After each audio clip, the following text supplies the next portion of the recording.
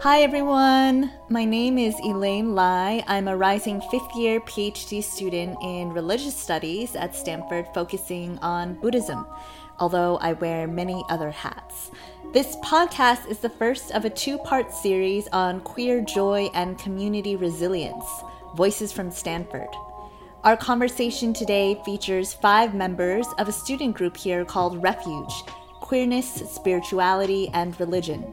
My friend Mata started the group at the beginning of the pandemic, and I've had the privilege of both participating as a member and also being invited to speak on a panel titled Queerness and Buddhism this last spring. As the 2022 academic year has come to a close, and Mata, along with many others, are graduating, I wanted to create a time capsule for Refuge, for all of us to look back on and to remember the work, conversations, and aspirations that were created in this community, to offer a source of refuge for other queer folks trying to cultivate joy and a deepening relationship to spirituality or religion. I am so appreciative of the wisdom, insight, and heart shared by all members of this group, and I'm delighted to share the conversation with you all. You'll hear us talk about a range of topics, from setting up home altars as sacred spaces, to religious or spiritual practices that we resonate with, to challenges to queering religious and institutional spaces. You might also hear Bardo, Mata's dog, running around and barking occasionally.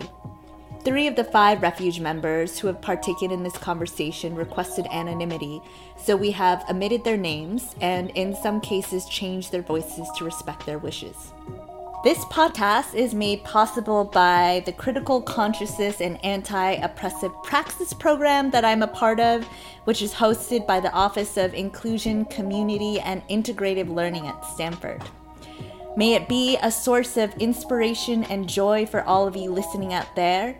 And if you enjoy this podcast, tune in to part 2 for a conversation with my friend Vivek Tana, who wrote a groundbreaking dissertation queering up religious studies. Without further ado, I just wanted to start maybe going around, and you can introduce your name if you want. You can also keep it anonymous, the pronouns that you prefer. And your relationship to Stanford, if there's a spiritual or religious tradition you identify with, and how you're feeling today. Yes, I'm Sequoia. I use she, they pronouns, and I am a senior graduating in the Black Studies department at Stanford.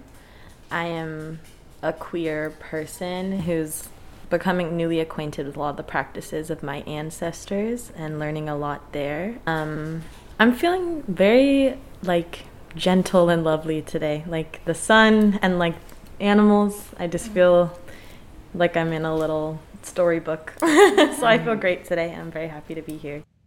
My name is Matthew. I also go by Mata. My pronouns are he, him, and they, them. I am a graduating senior at Stanford, and I'm the founder and current coordinator of Refuge, which is the queer spirituality program we're talking about today. I was not really raised religious. Some vague Catholic missionary influence came to my family, so I was sent to a Catholic kindergarten by my parents. But when I was around 15, I found my own way to Buddhism. And after a few years of study and practice and deep searching, I decided to formally take refuge in Buddhism in October of 2021. And today, I really resonate with what Sequoia shared. Today feels like a storybook day. The sun is so beautiful. There's a bit of wind blowing. We're sitting in this beautiful place right now having this conversation. I'm healthy. We're healthy. My dog is healthy. Mm-hmm. It feels like a really lovely reprieve from what was a pretty anxiety-inducing couple of weeks preceding this day. Hi, I'm a senior, and I use they, them pronouns, and I grew up religious, and then coming to college and coming into my own queerness really made it difficult for me to think of my religious upbringing. But I started realizing myself as spiritual a lot more, and this year Refuge has been a space where I've realized how my queer friends and I are all have like our own practices that are spiritual, and that I'm already living like very spiritually, and it made me feel so much more grounded. And I'm feeling heavy today. I feel tired, but usually being in session with everyone in Refuge gets me more in my body and more grounded. So I'm excited to reflect on how I feel at the end of this. Hey y'all, I'm a senior. I use they, them pronouns, and I've also been exploring my own spirituality, getting more in touch, like Sequoia said, with my ancestors' practices. I also feel heavy today, and I guess just angry at the coloniality of this institution, but I'm always angry about that. Besides that, it's really nice outside, so I like that too.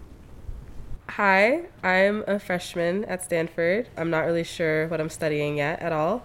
I'm currently exploring my religion and spirituality, just trying to find what works best for me. And today I'm feeling pretty good. It's been a hard week, but I'm feeling really proud at the end of it. So I'm feeling good. Before we begin some of the questions for everyone, Mata, could I invite you to just say a little bit about Refuge as a group, and then how this group formed, your aspirations for it, etc.? Yeah. Sure, yeah. In my first year at Stanford, I very quickly noticed and spent a while confirming an important observation of something that was lacking here and maybe far beyond Stanford as well, which was a place or an institution that could hold the spiritual needs for all LGBTQ people, all people who experience either sexuality-based and or gender-based marginalization of any kind.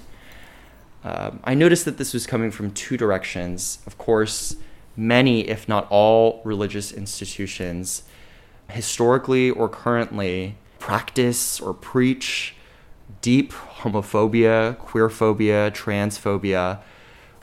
And for that reason, many people who are LGBTQ+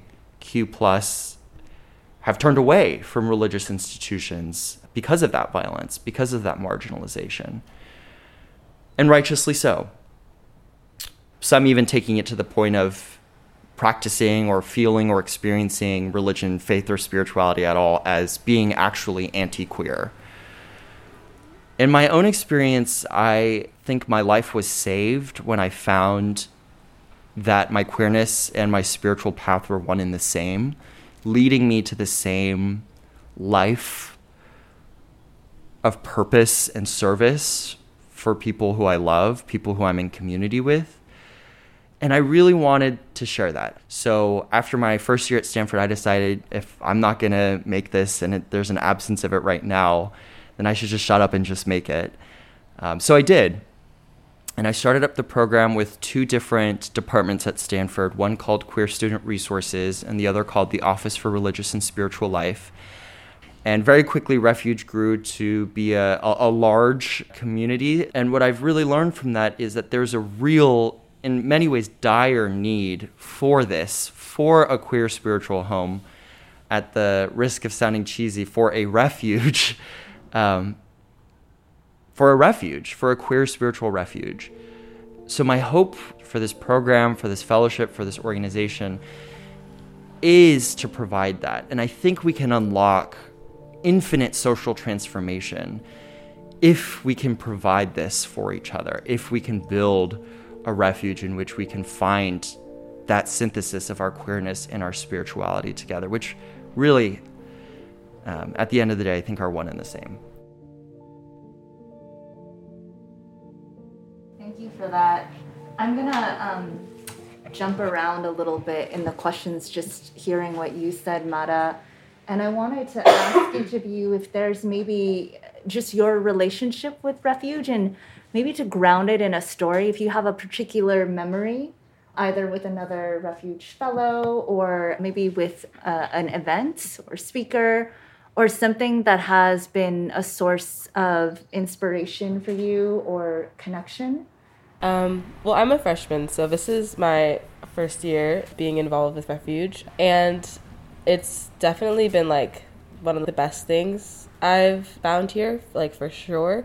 It definitely was like the first like open and like safe religious space I think I've ever been in. And one thing in particular I remember that I feel like is gonna stay with me for a while was one of our panels, the queerness and African traditional / like diaspora religions panel, and there were 3 speakers, and it was partly through Zoom, and it helped me take away some of the like preconceived notions about what religion had to be that was putting like a boundary between me and my spiritual journey. And that panel gave me a lot of hope and a lot of excitement for what spirituality can be. So I think that was one refuge event that I really loved. That panel was also very impactful for me, and we talked a lot about a lot of these like African diasporic practices that emphasize personal and community connection to the divine and the various deities that carry feminine, masculine, X energies that are very powerful, and embodying that energy through altar making, through just altar practice and altar etiquette that I'm developing in a very personal way, as well as like seeking out confirmation and understanding that it exists just in the world around us through like colors, through nature, through like energetic pull.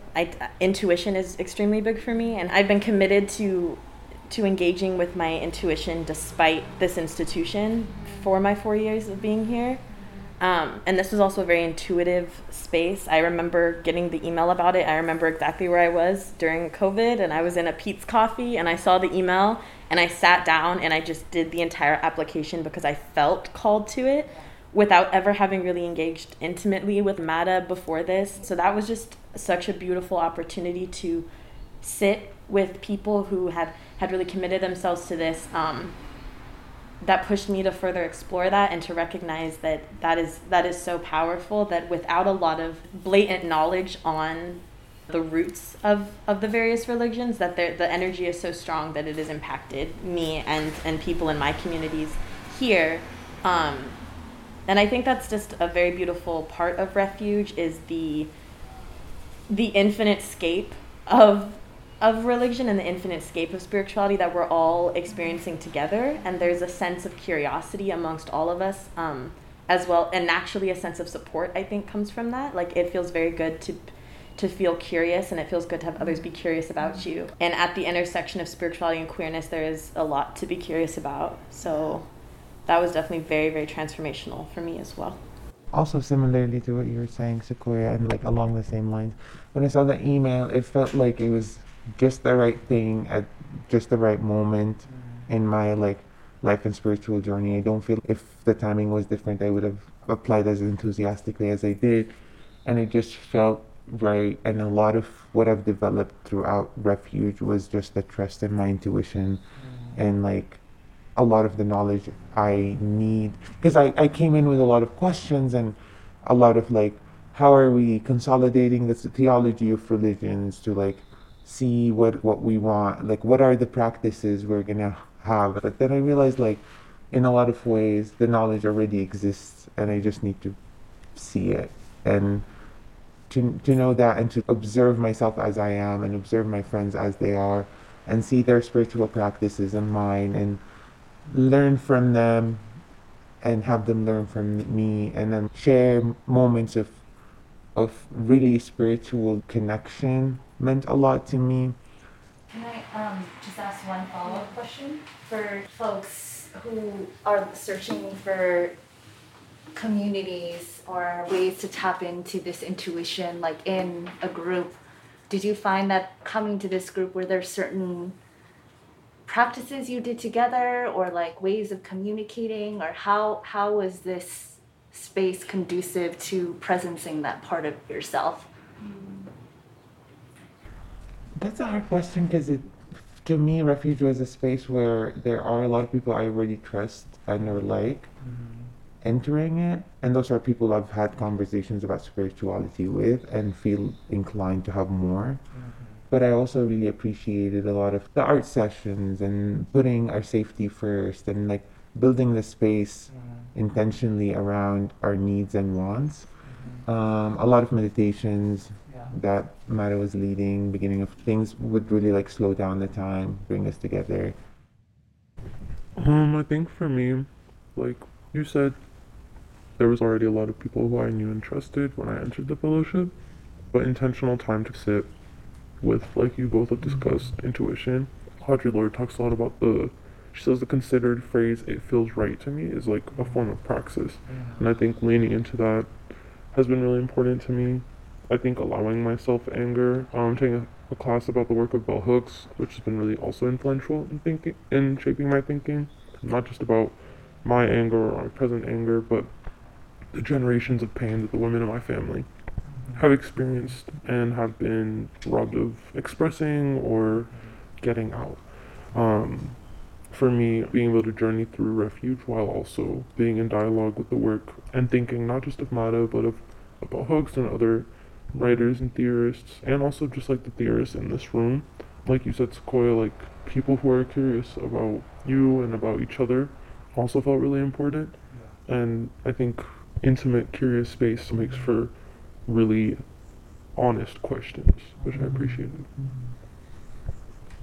I was wondering if I could ask one follow-up question for you, because this is something actually Karan and I in the Buddhist community at Stanford, we engage with this topic of anger quite a lot. What are some healthy outlets you found for the expression or manifestation of that anger? I think for me it's been really important to have like affirming witnesses to that anger. I think especially here at Stanford, when like the institution and a lot of people at this school will seek to like gaslight you or pretend that racial or colonial harm is not occurring, being able to discuss your frustration and anger and to affirm like, this has harmed me, I'm not crazy. That is deeply, I think, important to the healthy expression of anger. I've heard the saying also that underneath anger is grief, lots of grief. And part of grieving is also like acknowledging the body and like the blood being placed in the situation. I think especially in like institutions of higher education, like language is often used to kind of euphemize violence. But yeah, I think enlightened and affirming witnesses are really important. And also not internalizing that and punishing myself for being angry.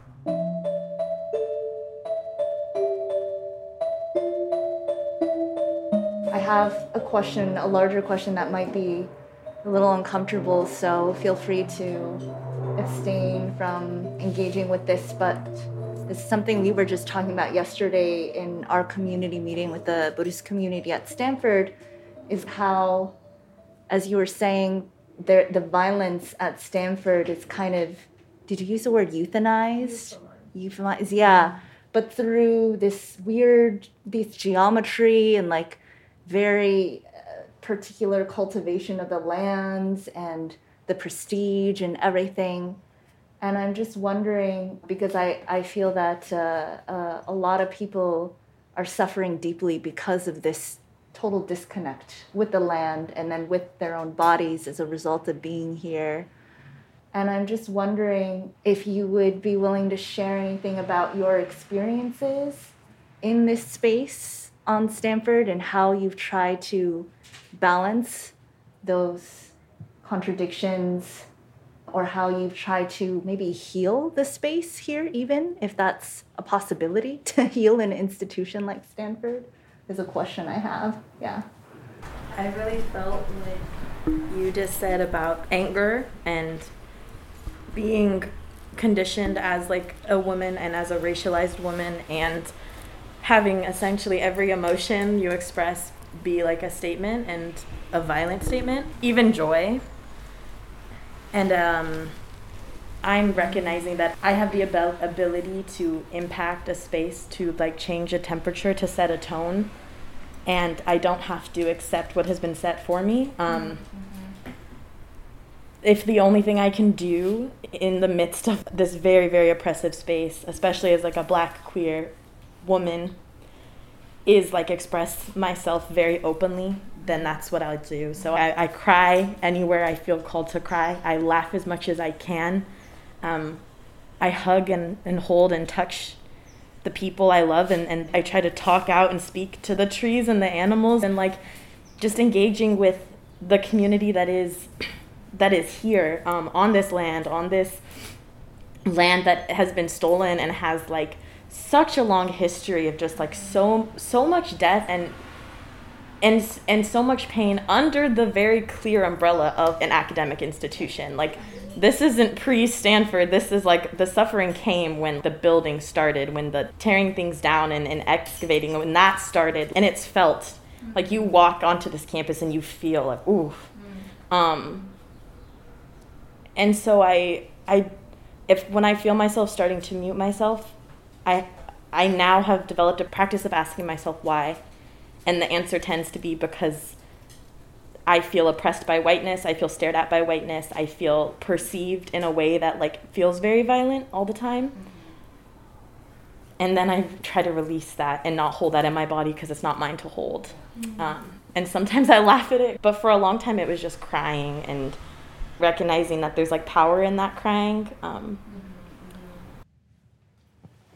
want to just really affirm the like speaking to the life in the community, the nature that is already present on this land as well. And for me, a lot of times when I feel like I can't change anything at all, it's like that's where my refuge is. And then also for me, there was a lot of crying. There still is, actually. I'm pretty like a teary person, but I've been feeling this movement very strongly towards a different kind of release through joy and like pleasure, and that's really what I've been feeling moved to develop for myself recently. I don't really have a lot to add on like the healing part of this campus because again I haven't really been here for that long, but it did shock me after being here for a month or two when I left campus for the first time how much of a weight was off my shoulders. It just like I felt untethered for the first time, and I hadn't even realized the weight that just being here. And I was having a great, like I was enjoying my first quarter, but just something about this place is so dampening, and I just thought it's so concerning because every time I leave I feel it again, and I'm like, how have I been feeling for the past like 4 weeks if this is the first time I'm actually feeling like I can breathe? And it's just something about this place and this land and just how pervasive that feeling is. And it's everyone I talk to, all my friends are like queer and like racialized, and we all feel this like, yeah, intense dampening and like muting of what we can feel when we're here. And it was wild.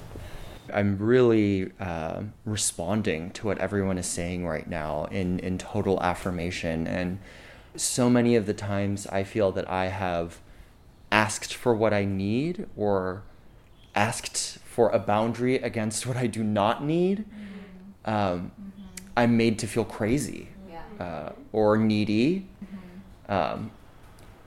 And I had the great luck of meeting some key administrators who I identified as real allies, people in the vice provost's office who wouldn't make me feel crazy or needy for saying, I need a single room. I need to be able to be in a part of campus that feels safe in terms of where I live.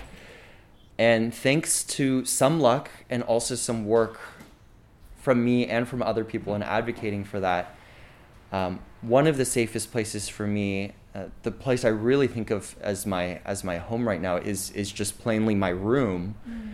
And one way in which I feel that I'm not able to just survive but thrive is by taking my space so seriously and taking myself seriously in that space. Every week I do what I need to purify that room. Sometimes it's a lot. And I used to allow the voices of me telling me that I was crazy to creep into my head and say, this is just you killing time, this is you procrastinating. And then I realized all these mundane acts of cleaning and purification are actually me deigning to say that despite all of this bullshit happening around me, yet it's possible for me to be here in my fullest sense. Me having the room clean and purified as I need it, as the spiritual place that I need it, to have my altar with my Buddhas on it in the way that I need it to, is that persistence of joy, as everyone else has talked about. I really resonate with what you were saying about taking your needs in your room seriously and making it a sacred place, because I definitely do think from time to time when I'm cleaning after like a couple of rough days and I haven't done that much work for school, and there are things that are important for my well-being now or in the future that I need to get around to. But the first thing I can get myself to do, is clean my room and put everything in its place and make my room feel cozy for me again. And I think now meta framing it in that way is really helpful, because I do take my space seriously, and my relationship to the objects I have in my room has been one of the most meaningful. And my mental health it's like a back and forth between like medication and therapy so that I can get to a place where I can manage my room. But the relationship between my mental health and my room has been something that really showed me that once I've managed to make my room somewhere where I want to be, it was a lot better for my well-being overall.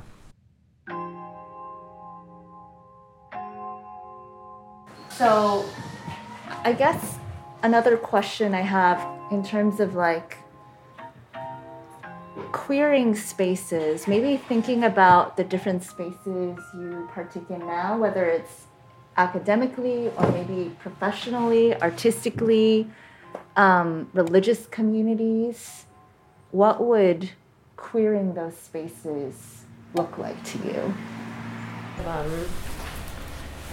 I'm an artist, and my connection to my art and my spirituality have always been in sync with each other. The more art I make, the closer I feel to spirit. And for that reason, that is an environment that means so much to me. And the question you're literally asking right now is my thesis, my honors thesis question, which is essentially I'm exploring liberating modes for Black women and Black gender marginalized people to engage with cinema as creators, but as well as audience members. And in doing this work and asking this question of like, what does it mean to queer this space and this process that is extremely, extremely capitalistic, extremely like phallic and phallic-centric, and just the way, like that top-down structure of creating films, there being a director and there being bodies, and you're just a body on screen, particularly thinking about like race-based films in which the director is typically a white man, but all the bodies on screen are of color, are Black, and are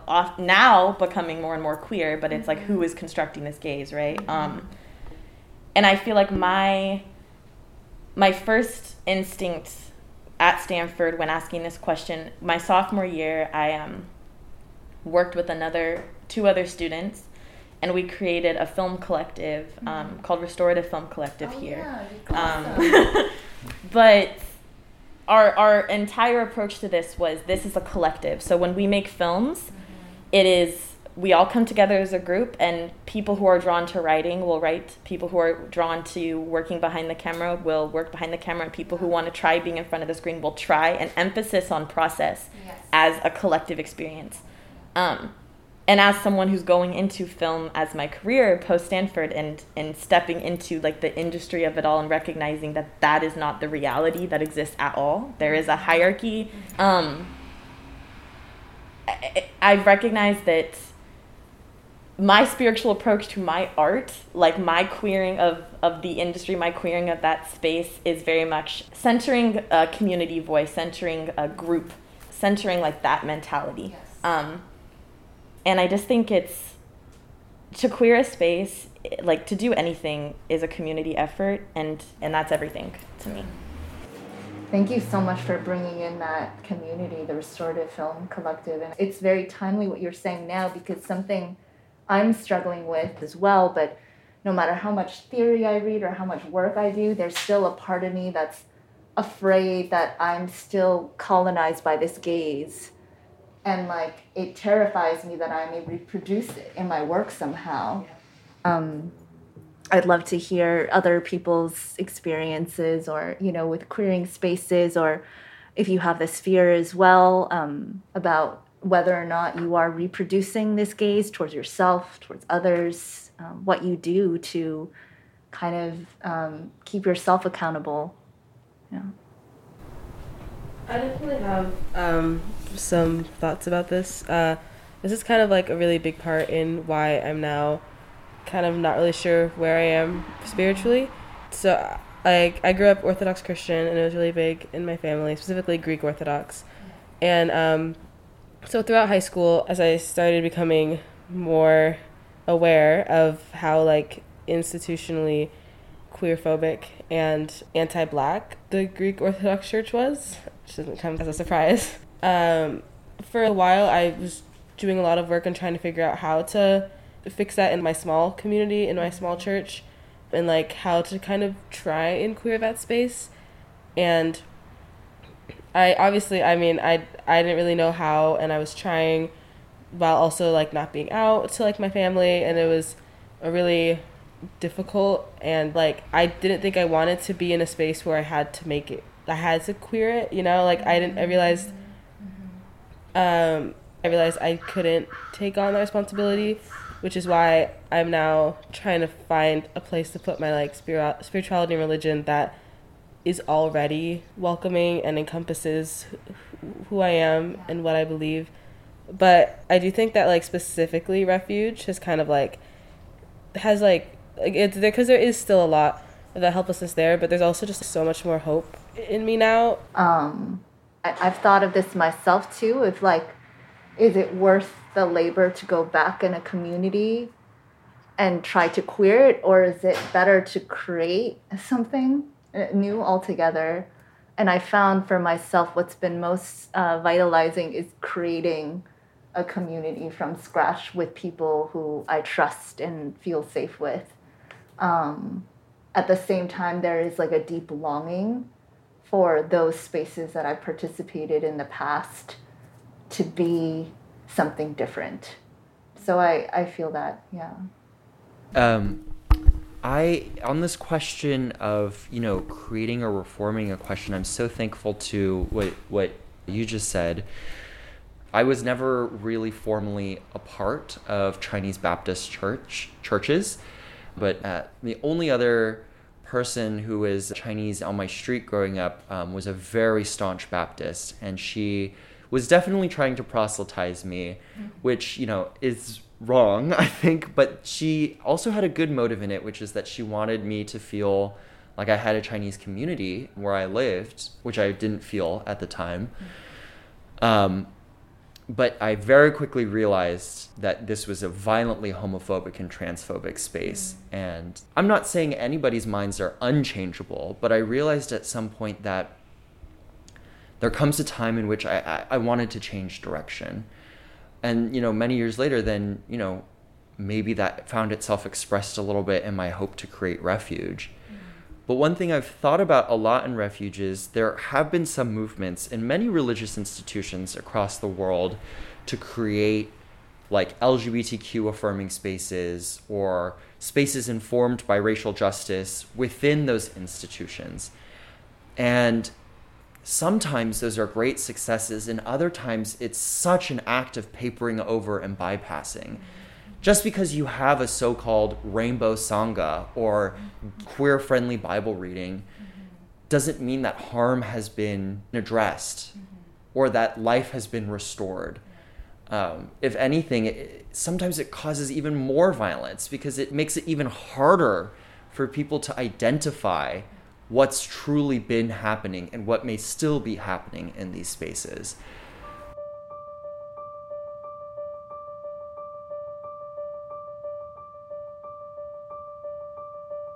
Yeah. It's making me feel like the most important thing, and I feel like I've had a kind of learning curve as well, where sometimes I try entering certain spaces. For me, they're Buddhist ones, and I'm like, oh, well, maybe, maybe things can be different. And then I try, and then I come out feeling very like frustrated or angry or hurt. And then that's the learning experience that I've gained, that, okay, maybe I know, or like not for me, or I need space. Maybe someone else wants to do this work, but I can't. And I don't know my limits yet. I always still have this hope. So I always like find myself trying. But then I came at a point this year where I almost wanted to leave my own religion, actually. That's pretty big.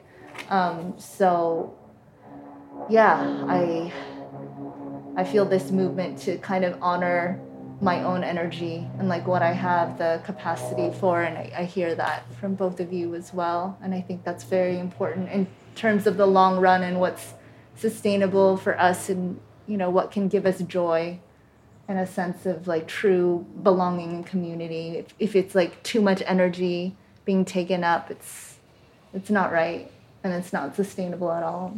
Definitely learned that the hard way.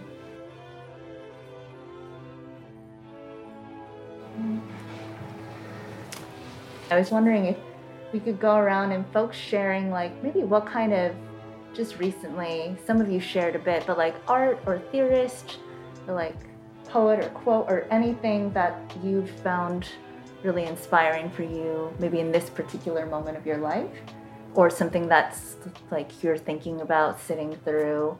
I didn't read this quote recently, but it immediately came to my mind, and it comes from the late Zen master Thich Nhat Hanh. It's in his book, The Heart of the Buddha's Teaching. When I read this quote, it's not a particularly emotional section of the book either, so it was very striking to me that I had this reaction, but immediately when I read it, tears like flooded out. And the quote is, "The wave does not need to die to become water. She is already water." And as I thought about it, I realized one of the reasons why that quote was so important to me is that it immediately showed me that I don't need to look outside of myself or to become something other than myself to get free or to achieve that final liberation.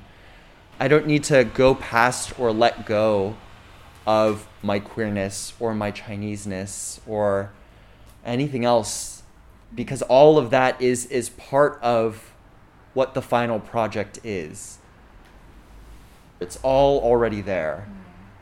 I thought it was a Bell Hooks quote, but it's Bell Hooks quoting Jack Kornfield, but he says, "All other spiritual teachings are in vain if we cannot love. Even the most exalted states and the most exceptional spiritual accomplishments are unimportant if we cannot be happy in the most basic and ordinary ways." And I feel like that's really been reflective of like just waking up in one day and being happy in an ordinary and basic way is part of capital F freedom or capital L liberation.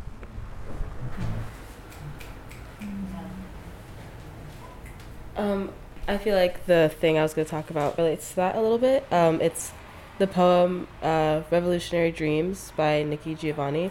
I just, for so long, especially since I've come here and I've just had to exist in this place for however many months it's been, very draining, I realized, like, for the first time, I need to make it like a priority to think about what I'm feeling and being very intentional with the thoughts that I'm thinking and the places where I am and the people I'm surrounding myself with, and just my emotions need to have a bigger priority in like understanding all the parts of me, and starting like my queerness and my blackness and my like femininity and my spirituality and my just like existence. This poem's definitely changed the entire way I understand what it means to like feel good. Immediately when you asked this question, I immediately knew, so I'm going to do first thought, best thought. But Alice Walker in Search of Our Mother's Gardens, Black Womanist Prose, just the line of what did it mean to be a Black woman and an artist in our grandmother's time.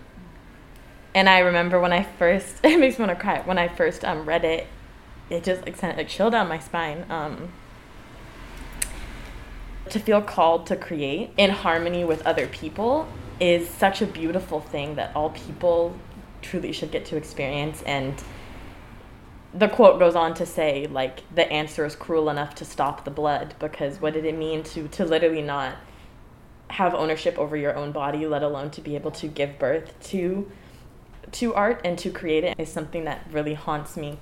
So to have the ability to create and to have the urge, and to in the same way that I love, in the way that I love, and I express that freely, is just like a really beautiful thing. And that's why I'm just very I'm practicing my gratitude, and ever since I was like a baby, just practice that through art and expression of art for my grandmothers and the women I come from, for all of that.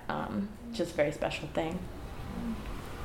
Well, maybe one last question. So it's a two-part question.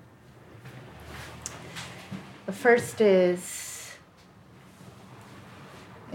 for me, it's kind of like a practice of compassion. So you can either imagine like maybe a version of yourself in the future speaking back to you right now and what they might say to help support you in this moment, or you can think of yourself in this moment speaking back to a younger version of yourself, and maybe someone who's facing similar challenges, difficulties, joys, finding their path, and think about what you would say to them. And then the second part of that is just, what is your collective aspiration for this community that has been created? What's your aspiration going forward to another community who may transition into this very odd, contradictory space and also be seeking refuge? And I guess I could start by saying something. I'm imagining, well, for me, it's both the older self and myself now speaking back. I think I would tell myself that things get really hard, and a lot of times I might have to face things alone, and I'll feel alone, but that I'm not alone, and I'm always deeply loved, even if there isn't the expression of that in my immediate surrounding. And also to create despite all the obstacles against me. And my aspiration for Refuge, as when I first entered Refuge during the Zoom pandemic year, would be that this interconnectedness and love grows into a beautiful tree that gives shade for others far beyond what we can experience, but that will provide that comfort for those who we may not know in the future. For speaking to my younger self, like the first and most important thing I would try to say is, it seems completely fucking impossible that this will be true, but life is gonna feel good. Like, being alive will be good. Your body and your mind and your heart will feel good. And you'll discover that that seed was always inside of you. And I really aspire for Refuge to continue growing and become unbounded by the limitations of Stanford, of the institution in which it was conceived. I mean, maybe it's never even quite been a true child of this institution, but I hope that soon, here and beyond, literally and symbolically, it can too become free. And in that way be able to engender more freedom for others. I can go. I'm gonna speak from the perspective of like my older self was talking to me and what I hope she would say. Just that you are an individual who isn't defined by the relationships that you have, or the people who love you, or the people who don't love you, or the people who accept you or don't accept you. You're not defined by anything material. You're not even defined by how you feel. You don't need to do anything, and you're still a person that deserves to be. And I hope my older self is very excited to see how I have grown into that person and how I've started to respect the fact that I don't need any outside thing to dictate who I am or what I deserve. And that I have started to understand that, especially in relationships, you are a full person, and that's like the bottom line. And when I aspire for refuge, I want this to continue being a place where you can come and you can feel safe and you can feel, and how allowing yourself to feel like adds to that learning. We don't really get that a lot here, where it's like your emotions and your feelings are a part of the learning process. And I feel like that's something I really hope Refuge continues to like be a space for. I think if I could give my younger self anything, I would just tell her that I love her. And I think in not giving her advice and not giving her direction, I hope that I would have reflected that I already have a lot around me that I can go off of. That love would have startled me, because at the time I didn't love myself. So for me to love myself and love even this version of myself is a long ways from where I was. And for my aspiration for this place, I think I aspire to carry refuge and cultivate refuge wherever I go. I'm nervous about next year. I'm nervous that wherever I end up being won't be as queer friendly as Stanford is for me, because like I found all my queer friends here. And I hope that I'll find other people, and I know queer people are everywhere and they're like always managing to survive and thrive, and I just hope to stumble upon them and find refuge again.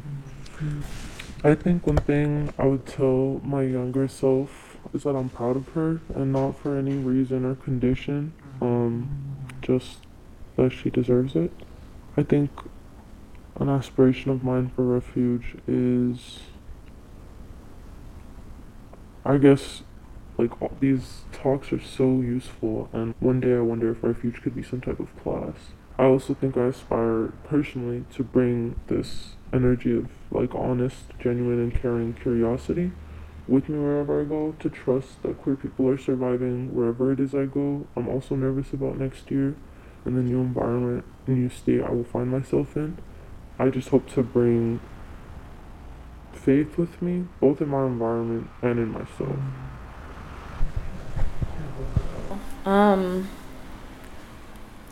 I believe I would tell my younger self that